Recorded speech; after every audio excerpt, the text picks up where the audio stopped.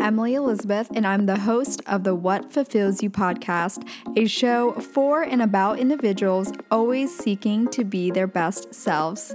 On this show, we talk all about building the mindset, finding the right careers, creating meaningful relationships, and so much more. Welcome to the What Fulfills You podcast. Hello everyone. Welcome back to another episode of the What Fulfills You podcast. My name is Emily Elizabeth.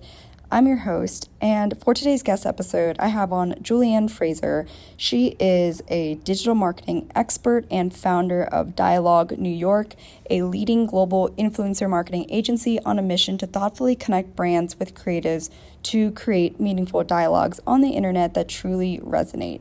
She started the agency 6 years ago and has built a roster of top-tier clients from Sakara, Seed and Brooklinen to Adidas, Love Wellness, and Cali Rosa, among many others. What I really enjoyed about this conversation with Julianne is that she's just so well-rounded. We were able to talk a little bit about everything from her framework around relationships and her marriage, how she has approached raising her daughter and how she incorporates her daughter in her life and her husband's life. I found a lot of that fascinating. And also one of my favorites, as you guys know, I love splitting my time between two different cities as well. And that's always just been a big dream of mine. And Julianne's used to split her time between New York and Paris. And that's also something that we talked about. And just overall, a lot of great nuggets here. I think this is a great episode for aspiring or current female entrepreneurs, freelancers, and those of you who are looking for insights from all areas of life. And I think Julianne really hit the nail on the head with this one. So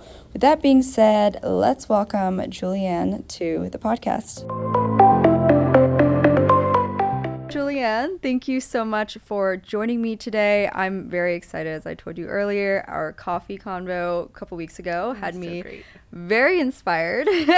We talked about a lot of things, but I am very curious to start with your career journey and your background and everything that you do. And then, of course, we'll tie it in to you being a mom and just being a badass as a whole. But let's start there. Like, when did you start your company? Share a little bit about your company and how you got into the industry. Yeah, so I'm actually from Western Canada originally, Okay. And I moved to New York probably 11 years ago to attend FIT. So that was sort of my foray into the Big Apple and my introduction to the city. And so right after I graduated, there was like a guy who was guest lecturing in one of my classes, and he was mentioning there was an opportunity for a social media coordinator, which nowadays that's like such a common job, but Instagram had just launched around that time, and so people weren't paying attention to social media. Nobody cared. It wasn't part of marketing strategies, and so that was my first role at Ian Schrager Hotels, Edition Hotels in Public, the same sort of group.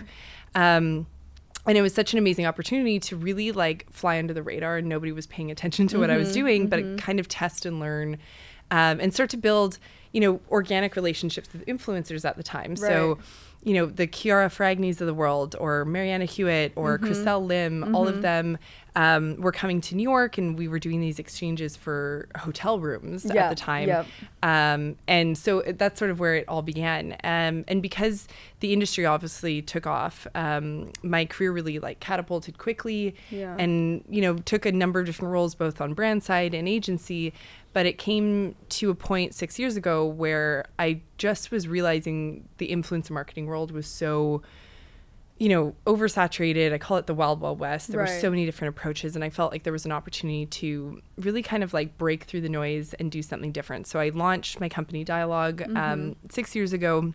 It was just myself. Wow. And as a marketer, I think you put so much pressure to launch a brand in such a robust way, but I did the complete opposite to that. I had no website, I had no social presence. Wow. I was just a one-man show, and I just went off of my reputation and relationships in the industry to get my first couple of clients, and thought, let's give this a go, commit to 6-month contracts, and the rest is history. We're now, we've grown to a team of 10. We're based in in Williamsburg, and we've worked with a lot of really amazing clients over the years. So wow, growth happened organically. Yeah, you mentioned that you wanted to take a different approach to it and kind of break through the noise. Why did you want to specifically focus on influencer marketing versus maybe other aspects of social media? And we both know, it's expanded so much beyond influencer marketing. It's also so much like social media strategy and like aesthetics and like all these different things that honestly I'm sure it takes a whole team to very much do. But why focus specifically on influencer marketing during that time? Well, I think a little bit of, it's funny, I'm reading a book right now, and of course I'm forgetting the title of it, but I was devouring it last night. And there was a chapter in it that says like so much of your life is about dumb luck. And there's so much that you can do strategically and like really like, focus on building your career. But I happened to fall into this world of social media early on. Right. I happened to get an expertise in influencer marketing. So it definitely wasn't calculated. Totally. I think my expertise and knowledge grew quickly in a time where nobody knew anything about influencer marketing. Right. So, that's true. I think you pointed out a really great point, though. When starting my company, I have always been really hyper niche and just offering influencer marketing. My background has been in performance marketing and social media marketing and content creation, digital PR. But I realized, there was just a really specific need for brands to understand how to approach building a really authentic community of influencers and creators.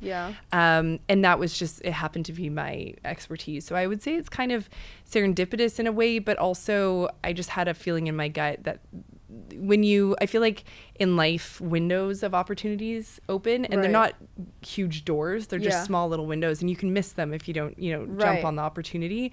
But I just saw this small window of opportunity where I thought, okay, I can do this better and more efficiently, more meaningfully. And so I went for it. Yeah. How long did it take you to grow your team? You said it's now a team of 10? Yeah. So 6 years, and that's awesome. Yeah. I think, again, like I was so focused on just getting the work done. So one of my first clients was an old boss of mine. She was the VP of marketing at Shiseido. And so Shiseido, being a huge, huge, huge beauty brand, was my first client. Worked with them for 3.5 years. Wow. And that just, built at least a base when I started. And then, I think the next big opportunity came with Sakara Life. And that was, again, a referral of someone in my network. And Sakara Life opened up the doors to Daily Harvest. And Daily Harvest opened up the doors to Seed Probiotics and Brooklinen and Our Place and all of these, clients and our roster started to mount and get, larger and larger and sort of more exciting. But it very much happened step by step. So similarly, my company grew in the same way. It was just me for, say, the first 8 months. I hired one employee. And I think it wasn't until about 3 years ago, so 3 years into starting Dialogue, where I started working with a business coach that completely kind of broke open my limiting beliefs or broke down my limiting beliefs. And that led me to really an extreme amount of growth quickly. Right. What was because we talked about that on our coffee date, if you will. And I remember you mentioned that this coach helped you significantly with breaking through those limiting beliefs. I'm curious, was one of them ever the fear of going from one woman show to now paying employees full time, how that looks for how much you get to take home? You know what I mean? Because I could totally see that that's often a battle from, solo entrepreneur into growing a team. Yeah, it's interesting. I feel I wasn't necessarily as concerned with growing my team because it was calculated in consulting as opposed to launching a startup. There's a set amount of revenue, there's contracts in place, what you're going to be receiving, and what you can invest in. I think where the major limiting beliefs were no one could ever manage my client meetings except for me. Nobody could ever do my 60-page strategy decks except for me. That's only something I can do as a consultant. I'm never going to be able to. I was living in Paris at the time and working New York hours. So I was working till like 1 a.m. because clients are going to drop me if I all of a sudden I'm choosing my own hours. So all of these, like this noise, and slowly working with Ben, I started to dismantle all of these beliefs where Absolutely. You can find someone who can run your client meetings Right. far better than I am. And Right. my team as a unit produces far better strategies than I ever did by myself. And Okay. setting boundaries to say that I want to do all my meetings in the morning Eastern time is not a big deal. Yeah. So, slowly starting to unravel that really helped me grow, because it allowed me to like empower and delegate a lot of the work and trust others to do it. And so that's where Yeah. you grow. If you get stuck in the idea that only you can do it, Right. you'll never, scale. Yeah, and you mentioned that your team as a unit ended up being able to have these meetings and have very similar strategies. And I think you alluded to that in a coffee conversation too, which is almost kind of learning from your approaches and then applying that themselves. How did you teach that to them in a way that enabled them to take that into their own approach versus almost like hand holding the whole way? Yeah, it's interesting. I was just chatting with someone over coffee this morning about hiring, and I think there's two ways to go about it. I was, a small company, so I was hiring more junior level team members and spending, years of mentorship and training. It's not something that people say, well, how did you do it? You now have a team that is really, really running the show and they're doing incredible work without me really being involved in the day to day. Yeah. That didn't happen overnight. And there's two ways you can think about hiring. You can hire someone really senior who has that skill set that can come in automatically. But Right. I, really identified individuals that were values aligned with our values at Dialogue, that had the hunger and excitement in them to learn and were passionate about what we do and really loved our industry. But I really standardized it in the sense where we had training. Every Friday afternoon was client management training. And it's not necessarily the hard skills, it's the soft skills of reading someone's personality, adapting to a client's, needs. Is someone have a huge ego? Is someone really insecure? Is someone getting a ton of pressure from their CEO internally? Right. Is someone really burnt out and not enjoying their job? And recognizing that in a client and then adapting the way we provide our services. So it sounds really frivolous to train a team member, but that's actually what leads to our client retention and our connection with our clients and our relationships, because we can recognize what they need and we adapt our services, our strategies, our approach for them. And so it's that soft skills of negotiating, client management, recognizing red flags, just the kind of EQ, which I actually did standardized training for my team around that. Yeah, and so did you feel like originally, because I could imagine myself very similar, especially when it comes to my podcast and my entrepreneurship life. I think there's a lot of that mentality too, where maybe I'm the only one that has that EQ level to understand that, so I need to be the one speaking to the head of the whatever, right? And so that's kind of fascinating to hear that from you, learning to break through from that belief, that I am the only one that can connect with the client like this, because this person might not have the skill set yet. And the amount of times I'd roll my eyes and be like, no, you just don't really understand.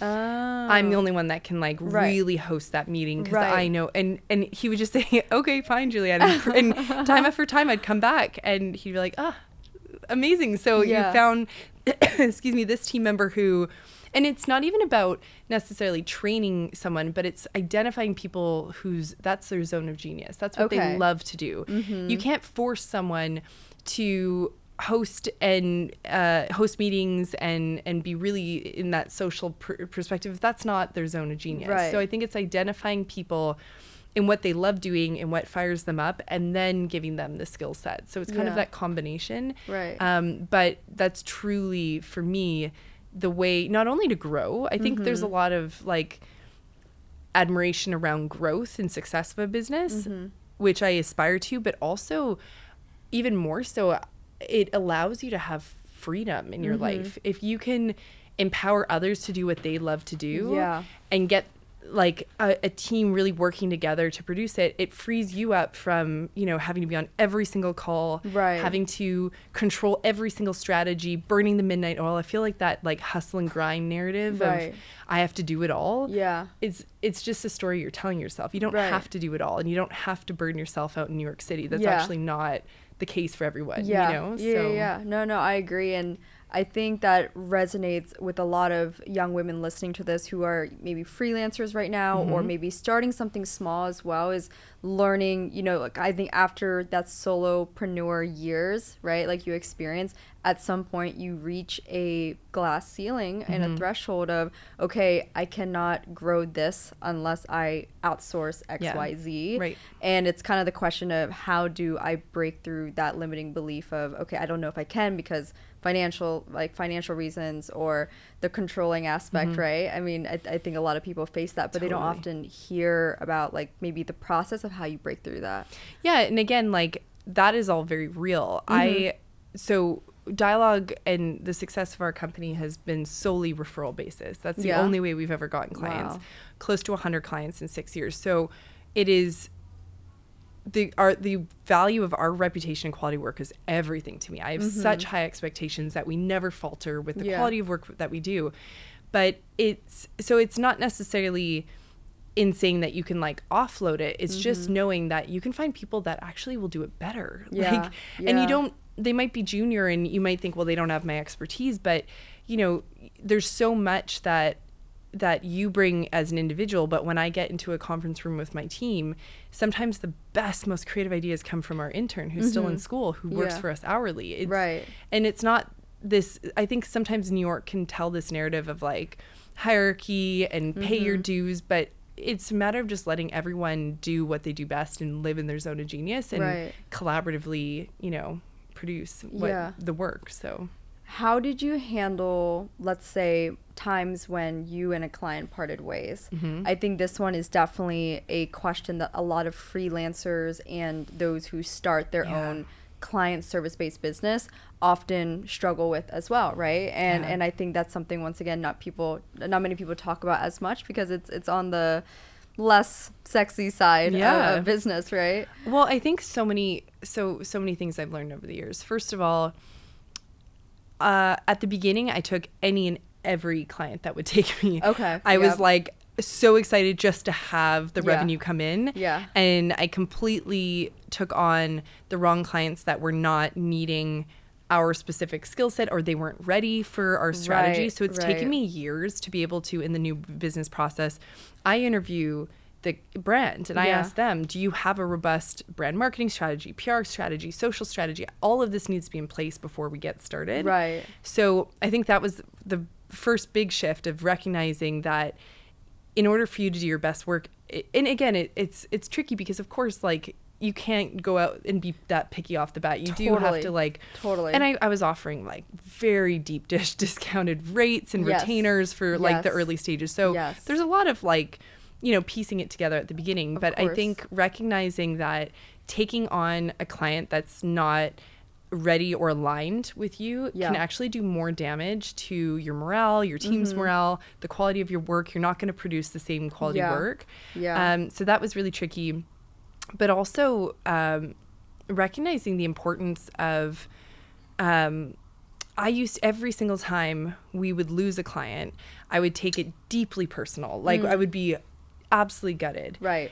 And I kind of started to realize the importance of asking for feedback and recognizing it. And what I was really proud is that over the years, okay, this is an early stage startup who has a very short runway and they're running out of money and it's a financial decision. Right. Or this is a company that, you know, we've worked with for 3.5 years. We built the foundation of their program and we've done such a great job. They're hiring an in-house team of 4 people. That's not a failure for us. That's actually a success. And so starting to really recognize, and even to this year, get to the point where I can identify, you know, one of the clients, for example, that we had worked with for about 6 months, I said, I actually think this will be more efficient for you to hire someone in-house sitting right next to the founder because there's so much intricacies to the service they offered that we ended up being sort of this like messenger back and forth. And I said, this isn't productive to have an agency, so let me help you hire. And I put together a JD and recommended some individuals for them to hire in-house. So it took some time to get over that like emotion of, oh my gosh, either we're dropping a client or they're dropping us. But I can say in all the years, what was always paramount to me is maintaining Dialogue's reputation and ensuring that even if we part ways for whatever reason, people will say great things about dialogue and working with us, and that's what's most important. So I think it's a journey, but getting to a point where you don't see that as a failure and see it as actually sometimes an opportunity, because it frees you up to work with a better client that's more aligned. Right. And I like that you mentioned the importance of actually, again, of course, there's nuance to the beginning days of when you need the revenue and you're a 20-some-year-old in New York City and you need that money to pay rent. But at the same time, I agree. Like, I think as you develop more, you know, and I have my own social media branding agency as well. And that was something I experienced in recognizing that it's not great to take on clients that are not aligned, especially, let's say, maybe it's financial reasons, they're just not at a revenue point yet that they should be taking on someone like you. And it's similar, as you said, right? Initially, it's like you take it personally, as most of us will probably experience in the early days, but you recognize the importance of alignment. But something that I saw a parallel to is in dating, right? Similar to when you are going on initial dates. I know you're not in the dating scene anymore, but right, I'm sure you hear the stories with girlfriends in New York, and when you meet someone that is just not aligned with you, and to carry that on, you can feel it. Right. And so it was kind of a fascinating aha moment to see when I had a very aligned client. It felt like this. And same with dating, right? When you meet someone and it's actually a genuine alignment of everything across the board, from just natural chemistry to compatibility on vision or whatever, you feel it like this. And I feel like with dating, like, as much as I think there is an intuition to it, and I'm a big believer. Like, I've been with my husband 10 years, and we've been married 4.5, and we've put so much work and like commitment into making our relationship work. It's not I think there used to be these like fairy tale stories of like finding your soulmate, perfect, and all the couples that I admire, that I recognize, they're really committed to working on each other on themselves for the other. And so there's certainly a lot of, you know, commitment and work that goes into it. But I do think from the get-go, there's that intuition. Similar with a client, similar with anything. And we often like ignore it. But I had that intuition on the first date with my husband. And it, like, you just know it. And so, and again, it's not like soulmates and whatever. Like, trust me, we've gone through the works and ups and downs. But I do think, like, similarly with a client, when you can feel that mutual respect and, you know, admiration, you can't ignore that. And likewise, the opposite. And it's great timing too, because I wanted to transition into, you know, your relationship, something that honestly from that coffee conversation, I was like, wow, there's a lot of great nuggets here for young women to understand. And like you said, right, there is a lot of work that is put into any awesome relationship. But I think just starting from the intuition part, something I definitely have noticed as a pattern is a lot of people that I look up to, especially in their romantic relationships, more often than not, usually like 90% of the time, they've always said something along the lines of like they knew very much in the beginning. And again, in books, we might see it as like, oh, a romantic fairy tale, or that's Hollywood. But to me, that was like, that's an interesting pattern I've noticed. Like a lot of people actually, to some degree, knew. And I was like just lit up by hearing you share like what you showed me that picture that you wrote on the bathroom, right? It was like so cool. I was like, wow, like, you know, and you were younger too. You were like 23. 23 when I met him. And you shared that story of you know, him like coming to your birthday and like him making that comment to his friends. So I'm like, wow, it is fascinating to me that it does work both ways. And again, I think I always heard that as well and took that into account. And of course wanted that for myself and noticed the differences when I did notice something like that. But hearing that in real time is also very like, okay, like, you know, that's a thing. But can you share a little bit about just kind of your thought process on intuition, and maybe times maybe it's observing friends that you saw were questioning it in the beginning and you also just knew for them like this was not it type of thing? Yeah, it's so interesting because I can't describe it anything more than an intuition. Like, I came home from our first date, and I was living with a roommate at the time, and I came home to her. I was like, oh, I'm marrying this guy 1,000%. That's and so crazy. He came to my birthday a week later with a couple of his friends, with all these like presents. He had just met me, and his buddy was like, "Ooh, that's a little much, dude." Like, and he was like, "I'm gonna marry this girl." So it's hilarious because he would kill me for even saying that. Like, Rob's the opposite of that. He's not at all like gushy romantic. Totally. So we both had this like intuition, but does that mean everything is like fairy tale and perfect? Absolutely not. Right. You know, like there were times where we lived apart. He had moved back to Paris. I was still in New York. Right. We did long distance for a while. We've gone through pandemics together. We've gone through parenting together. We've had a child together. Like there's a lot of difficulties and challenges along the way. But I do think that intuition generally is there at the early, and also in the flip side, friends of mine that have been divorced or have broken up with people that they've been with long term, they too have that gut intuition. So it's really easy to ignore it. Yes. Either being cynical and ignoring, the fairy tale story, or ignoring the like red flag that's in your mind. But I think, it's important to just, not that it needs to feel perfect. And it just, honestly, I think the key to it, like I said, is two people committed to working on themselves in a marriage, in a relationship, in a partnership. Yeah. As long as you're open to being self-aware, learning about yourself, like learning how you can be, more understanding or like adapt yourself to be a better person for the couple. That to me is what I see as like a great long-term success. Yeah. I think it's when people are just stuck in their ways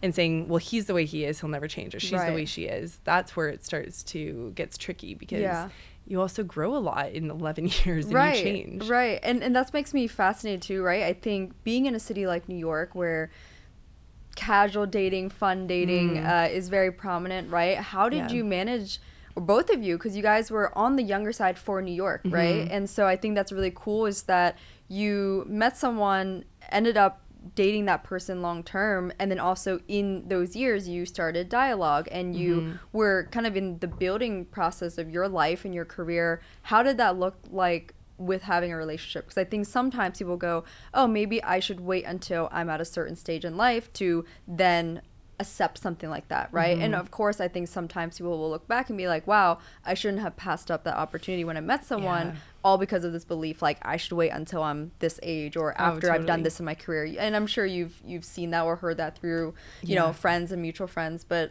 what was that like for you, and of course your husband as well? Yeah, I mean, I think one big piece of advice I got from a mentor in my 20s, Rob's career was growing quickly.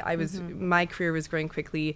And I had this story in my head of, I want this dream power couple, and like, I'm so excited to be like, to have this equal and a partnership. And that was so crucial and important to me. And my mentor at the time was like 10 years older. And he was like, Julianne, that's great, but you're in this for the long run. Yeah. And having that power couple, like, think about how my husband's name is Robinson. Like, how's Robinson going to be as a dad? How's he going to be as, like your partner when you're in your 80s? And I was like, oh, please, like, whatever. That's So like, all that matters right now is that we're hustling, grinding, we're growing together. He was launching his consultancy, I was launching mine. We were just like this power duo. Right. And it could not be more accurate. Like, your whether you commit to this person in a marriage or a partnership, like ultimately you're wanting to build a life with this individual, and you're going to grow, and your life and your priorities are going to shift and change. And I can say that entering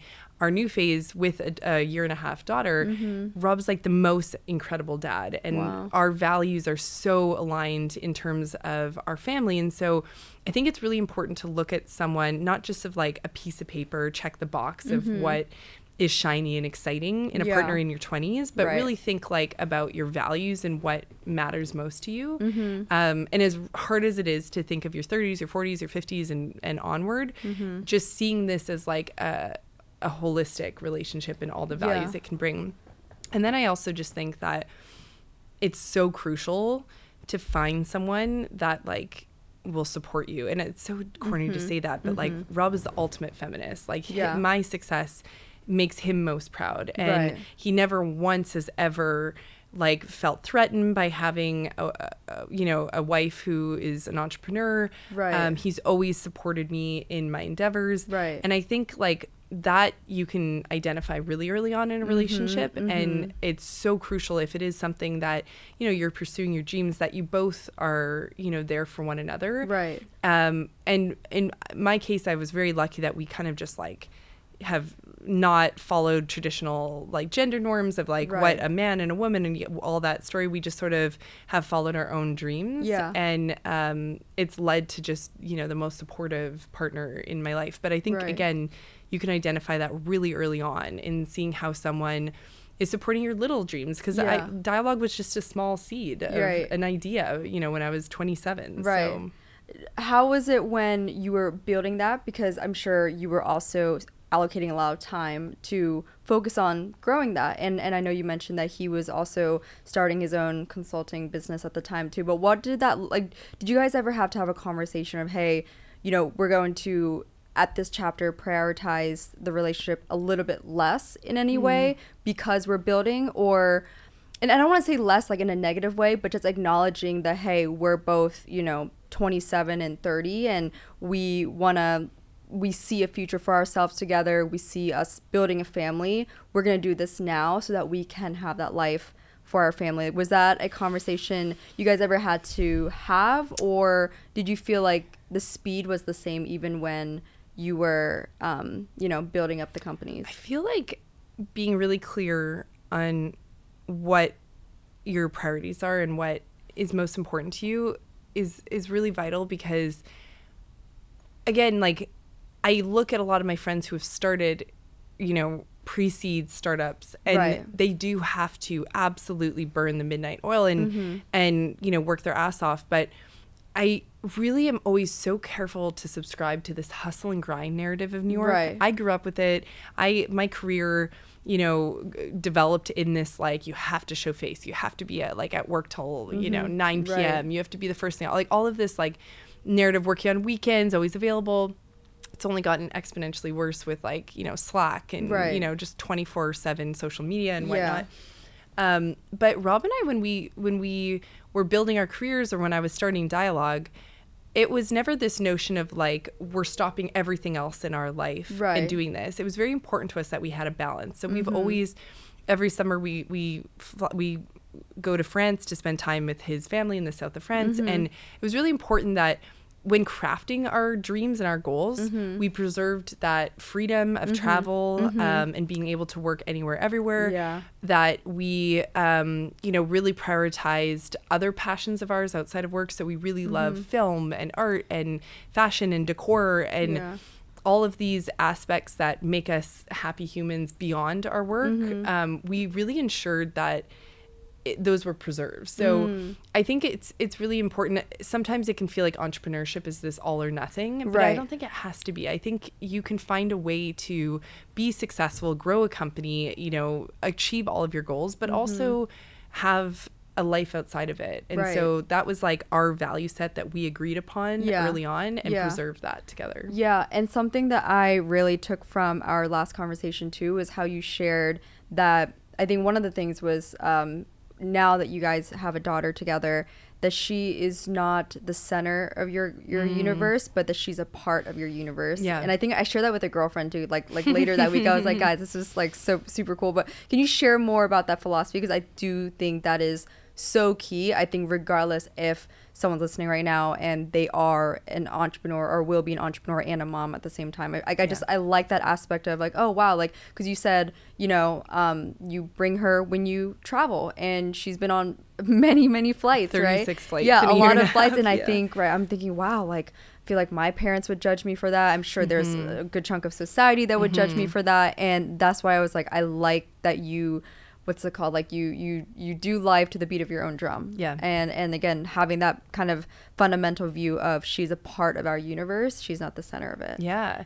I mean, first of all, man, this world of parenting has really blown open so many doors for me. But I think what's so vital, there's so much judgment and preaching when it comes to motherhood or parenting. And I think what's so vital is like, I'm not going to sit here and say it should be done this way. It's so personal.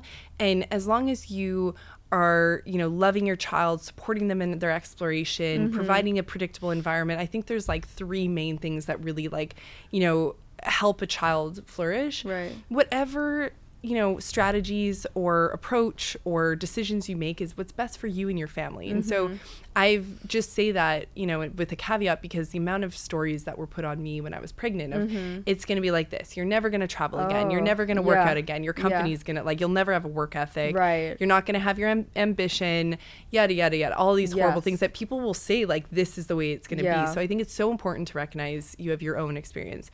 Our experience, we bring in our cultures. My husband's French, I'm from Canada, and I think a lot of French society actually pushes this narrative and believes in this narrative that there's kind of two philosophies where your child is the center of your universe, which is a beautiful notion. We kind of subscribe to the idea that Navy's not the center of our universe, and that usually gets like like a gasp of like, how could you say that? But she is part of our universe, and she's the most important part of our universe. Right. Like, she is, you know, the most important element in my life. But we have her just part of what we do. So like you said, we travel quite a bit. She's been on 36 flights in a year and a half, and we bring her with us. And it's not always, it's not easy. It's not like, it's not always like sunshine and butterflies, but that's something that's important to us and our lifestyle. And so she's part of that. We are, you know, we really are into food, and I'm really into cooking. And so she's been my sous chef since she's like a month old, where she like smells the basil, or like she plays, you know, cutting and pretending and whatnot. And so I actually see that philosophy of making your child part of your universe, not the center of it, a gift to them, because you're exposing them now to all of your passions. You're maintaining your identity as a mom and like what makes you happy and fills you up. And you're now expanding all of that like experience to your child, versus if you make them the center of the universe and you stop, you know, your fitness or your travel or your passions or your social life or your friends, you're not, you know, expanding your child's like universe in that sense. So. How did you deal, if you did deal with it, in regards to, let's say, like family or close friends that maybe would try to input their opinion too much on like, hey, you know, like, you shouldn't be taking her on that many flights type of thing, you know what I mean? And I'm actually curious just for myself, because I know that I've always been the type of individual that done things my own way. And that being said, right, there's always a lot of resistance to that, whether it's friends talking about it with one another or sharing their opinion to you, thinking they're trying to be a good friend, of course, but maybe overly sharing that opinion, or of course the parents, right? I know mine would be like, what are you doing? Like, you are not a 20-some-year-old in New York anymore. You are a mother, you know? And I'm just like, and so when I hear a realistic approach of someone that's doing the thing, I'm like, well, here's an example. And I think that's the same thing with entrepreneurs. It's like, well, she's done it, so I can too, right? So you know how like that ripple effect of like seeing someone else do it helps you think, oh, I can do that as well, or that it's possible at the very least. The comments are always there. I think my parents are in Canada. I had a more traditional, like, you know, like lifestyle. They both worked in government. It was, you know, we didn't travel extensively growing up. So there's like questions of like, what? Like, even when I told my parents we're going to live between New York and Paris, we're going to have a partner or apartment in Brooklyn, we're going to have one in Montmartre, and we're going to go back and forth. They're like, what? But I think that's okay. And likewise, when we speak about our parenting style, you'll have friends that are like, whoa, like that wouldn't work for me. Right. But as long as people will be surprised and people will have opinions, but as long as they respect it, and there's a big difference. So like my parents will be like, how does that work? But they're not going to judge me for it. They'll be like, okay, like you know, you go, you do you. Or I'll have friends that'll be like, wow, you know, I would never take my child out to a restaurant. We take Navy to our like neighborhood restaurant every single Sunday. And the first couple of weeks, like we have a little family like lunch basically. And the first couple of times we took her, she was like throwing food, everyone screaming, and we're like, oh my God, like this is so embarrassing. And then after a couple of weeks, she started to acclimate and get used to it. And now she'll sit without a phone, without any social media, like just chilling, eating her French fries and like relaxing for a full hour. And cool. So, but you know, you'll have friends that are like, I would never take my child to a restaurant. Like how, it's fine, each to their own, and you'll have those like comments, but as long as people are just respectful for like, you know, I don't agree with some of the techniques that I know other, you know, parents use, but I don't judge them for it. That works for them. This works for us. Totally. Yeah, and something else that I like that you've done too is the structure that you shared with me on how like you actually are very mindful of how you allocate time with her in the morning, and then during like work hours you're here, and then after, I don't know, I think it was like 4 p.m. or something, that like you are home, you and your husband are spending time with her. You, since you enjoy cooking and you love her being a part of that, like you have that moment with her. Can you share how you've been able to kind of like narrow that structure down, and also I think like have that vision of shared values? I think you had shared that you have it on your fridge or something like that. And it's just like, wow, it's like, again, some people might think, oh wow, that's so structured, but I think there's actual there's a secret of success there, of like, these are some of the things we've learned down the road, and now we implement certain things to help continue that. I think the structure is something crucial for us, at least. Like at the beginning we were like, we're just gonna wing it, like we don't need support, like we don't need help, like we're just gonna wing it. We're like, we have flexible schedules, and then you just like absolutely drown in it. And I think someone described it to me where it's like, when you have a child, your pie of whether it's like social life, work, your personal, time for hair and nails and working out, your personal time, your relationship, before you had this nicely balanced circle. Your child comes in and takes maybe like 70% of like that with pleasure. But it now means that you need to be so thoughtful with what you do in that 30% of your time. And so, if work is a huge priority as an entrepreneur, it's getting help, finding great people that can support, whether it's your parents or a nanny or a daycare, to allow that structured time. So it really helped me to say, okay, we wake up with Navy, I'm like present, we have breakfast together, we get ready together, we have that time from like, 7:30 to 8:30 in the morning. Then at 8:30, I switched to work mode. And from 8:30 to like 3:30 or 4, I'm in work mode. I'm focused on my clients and meetings. And it allows me just the freedom to not try and spread myself too thin. And then when I come home, phone is like plugged in, airplane mode. I'm cooking dinner. I'm with my daughter, and I'm present. And I think having that structure before, when you're like, oh, I can wing it, I can take calls while she's napping in the house. Trust me, I tried. Did not work for me. I have to have that like very clear. And my husband too, like we identified what was important to him, what he needed to preserve for his individual time. And before we had Navy, we actually talked about what are like our non-negotiables that make us who we are.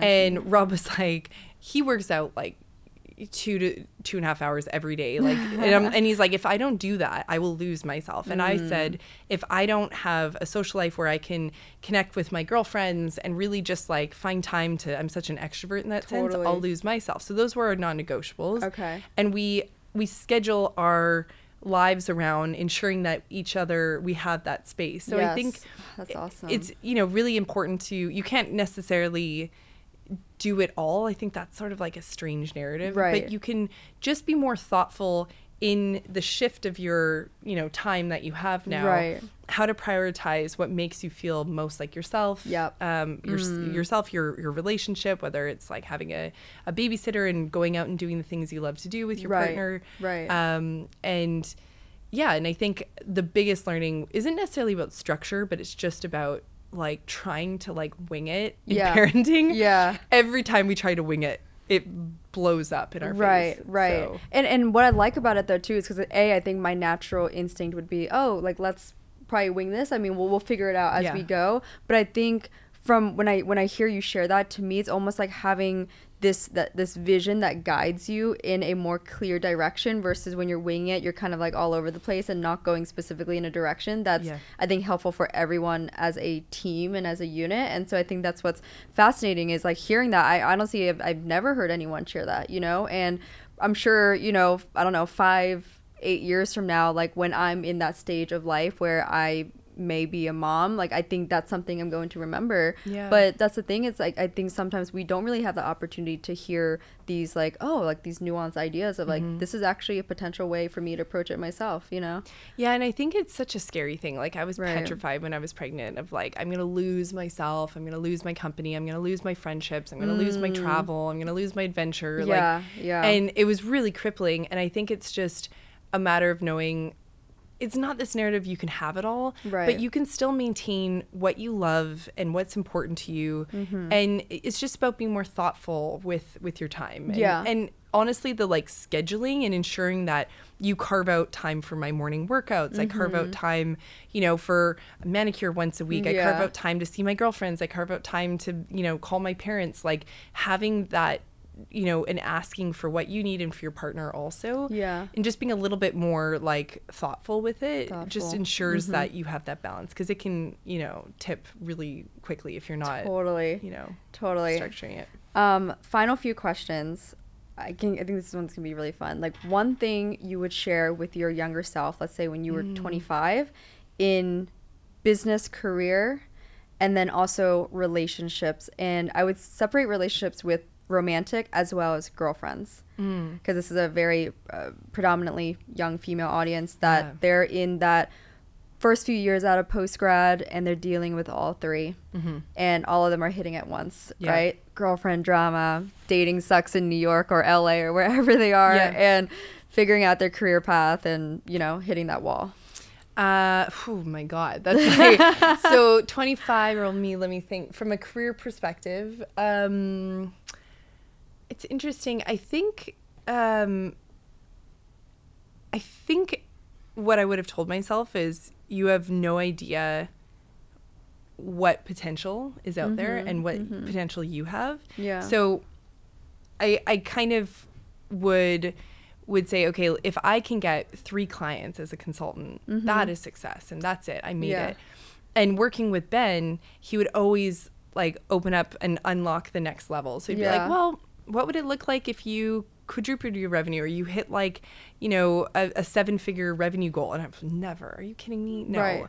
And then you achieve it. And then even now, still to this day, I'm thinking, no, we've hit success. Like we have a really successful company. I don't think we've even scratched the surface. Wow. And so I think it's really important just to like not limit yourself in what, because I see a lot of friends like I'm, you know, in early 30s now, where a lot of my girlfriends are extremely successful in their careers. They've made it. Like we're talking really great salaries and great roles and great titles. Yeah. And a lot of them have just like, so what? I made it. Like I achieved the VP level, or I've hit this like, you know, salary goal. And if you limit yourself to just that's the end goal, then there's just so much more beyond that. So I would think just like continue to challenge your notion of what's possible and where you can go next. Right. But, you know, don't get too stuck in just one end goal in life, because I think like, you know, it just keeps evolving. So, and in terms of friendships, I think as I got older and also traveling, my time got limited of being able to like, you know, when I was back in New York, I only had to say like a week to catch up with friends. And I think it's just about prioritizing. I mean, it's so like cliche, but just prioritizing people that make you feel amazing. Because I think there's often times where you have these people in your life that you've been friends with them for so long, but they drain you. They don't support you. They don't bring anything to your life. Yep.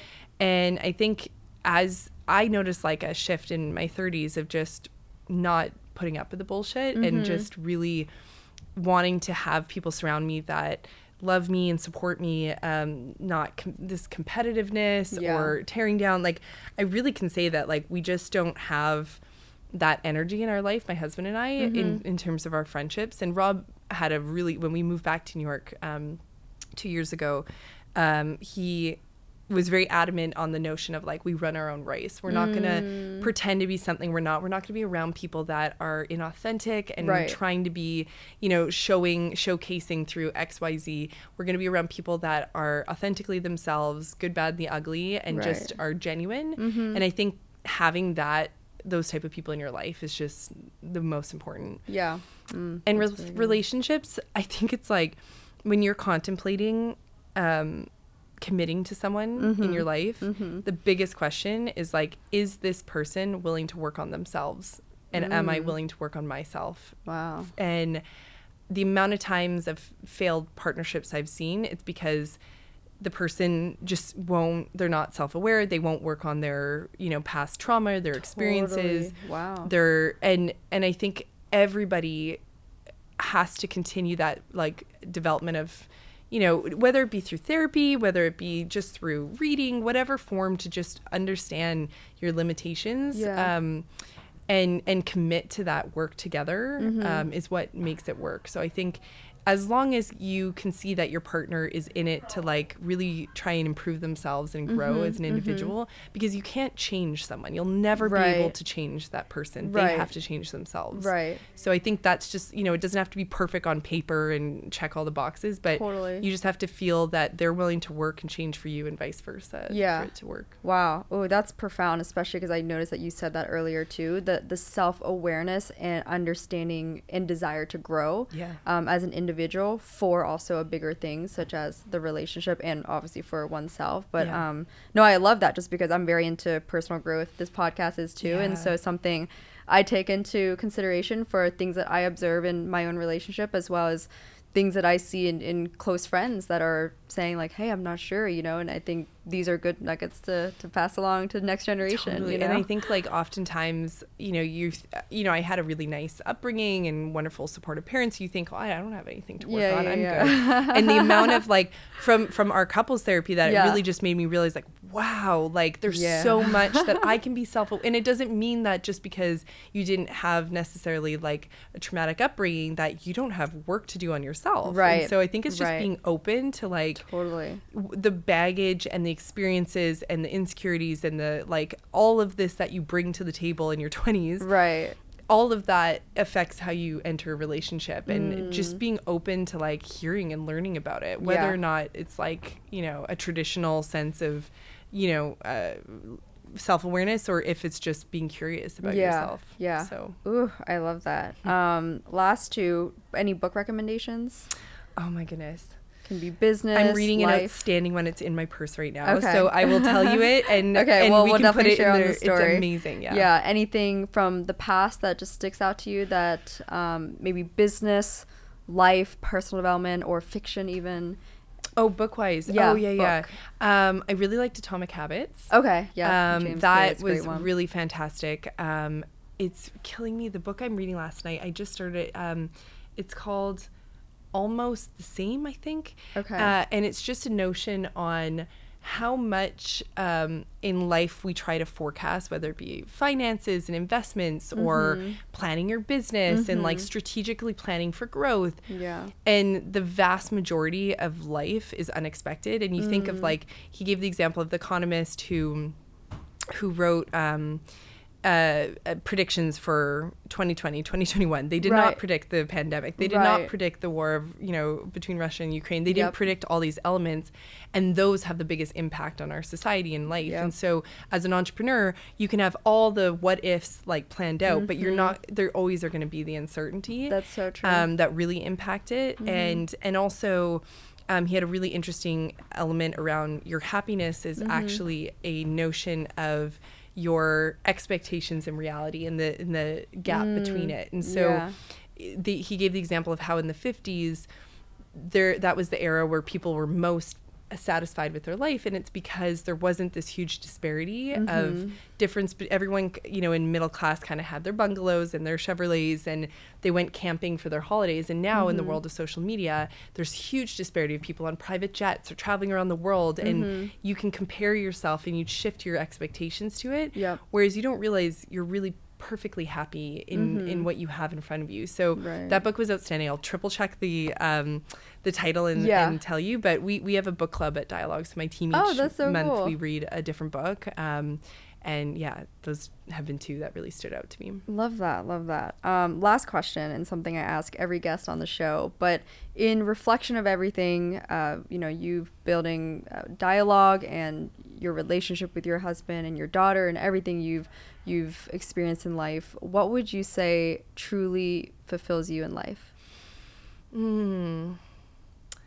I think it's something that I've been kind of conscious of. I listened to a podcast from a professor of happiness at Harvard. What's his? Do you remember his name by chance? I will send you that too. My memory is I might have been listening to him before too. It's fantastic, and it was actually a Tim Ferriss interview, so I can. Is it Arthur C. Brooks by chance? Yeah. Yes. Wasn't that amazing? Yes, so amazing. I sent that to my good. boyfriend. I was like, because he listens to Tim as well, and I'm like, you're gonna love this episode. And it's a long one, but I listened to it over 4 or 5 days. But he really had something that clicked with me, and it was his anti-bucket list. Did you hear that part? It's so we just were talking about this earlier today. Like, the reverse bucket list type of thing. Yes. And so I'm very ambitious. Wow. I have all these goals. I just mentioned in this interview how important it is to dream big and like not limit yourself. But what's so important is to like write them out, have the vision board, like really approach it, but cross them off, because at the end of the day, yes, I would love to grow dialogue even more, and I would love to achieve XYZ, but I am so, so happy and grateful for my life today, for how fortunate, I am with my to have my husband and my daughter in good health and happiness in a community that surrounds us. And it can get so easy to focus on more going up the ladder, and you actually realize it's always in like retrospect how happy you are in the moment. And so when I think about fulfillment, every night I'm just trying to, and oftentimes I've always been a big proponent of like gratitude journals, but it sometimes just felt like I was like filling out a form, whereas like every night I just try and like close my eyes and think of all that I have to be grateful for, and it gives me such fulfillment, because you realize you don't need all the other stuff is gravy. It's like amazing to dream big and have more and whatnot, but what you have today is enough. And so I think that really gives me a lot of fulfillment. Wow. Oh,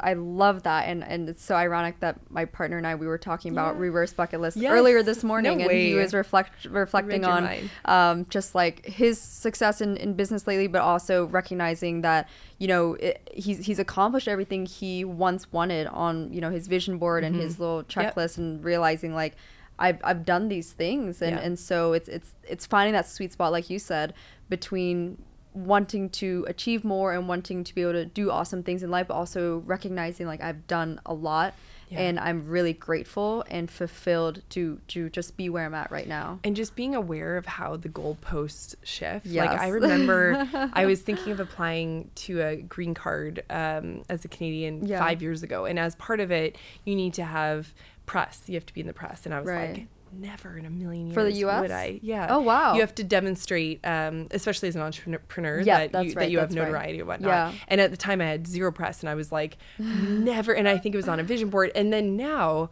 I've been fortunate enough to be interviewed and have great press, and it's always like, well, I want the next level of press, and so you don't realize that like 5 years ago that Julianne would be so proud of what I've accomplished, but now I'm like, what's next? So you really have to be aware of like, and try and just think of like, how far you've come, and at the end of the day, all that matters is like your relationships and your like the people around you.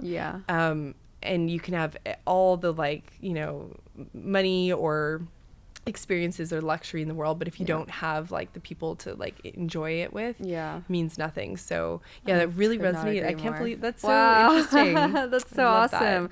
Well, Julianne, thank you so much for joining me today and sharing everything with the audience. Where can everyone find you, learn more about dialogue, share your social media handles or wherever you want them to find so I'm Julianne Fraser on Instagram. Definitely people can reach out and say hi and whatnot. Dialogue is Dialogue NYC on Instagram, and our website's Dialogue NYC as well. Awesome. Thank you so much. Thank you. And that was all for today's episode with Julianne Fraser. As always, if you enjoyed this episode, please be sure to share this on your Insta story.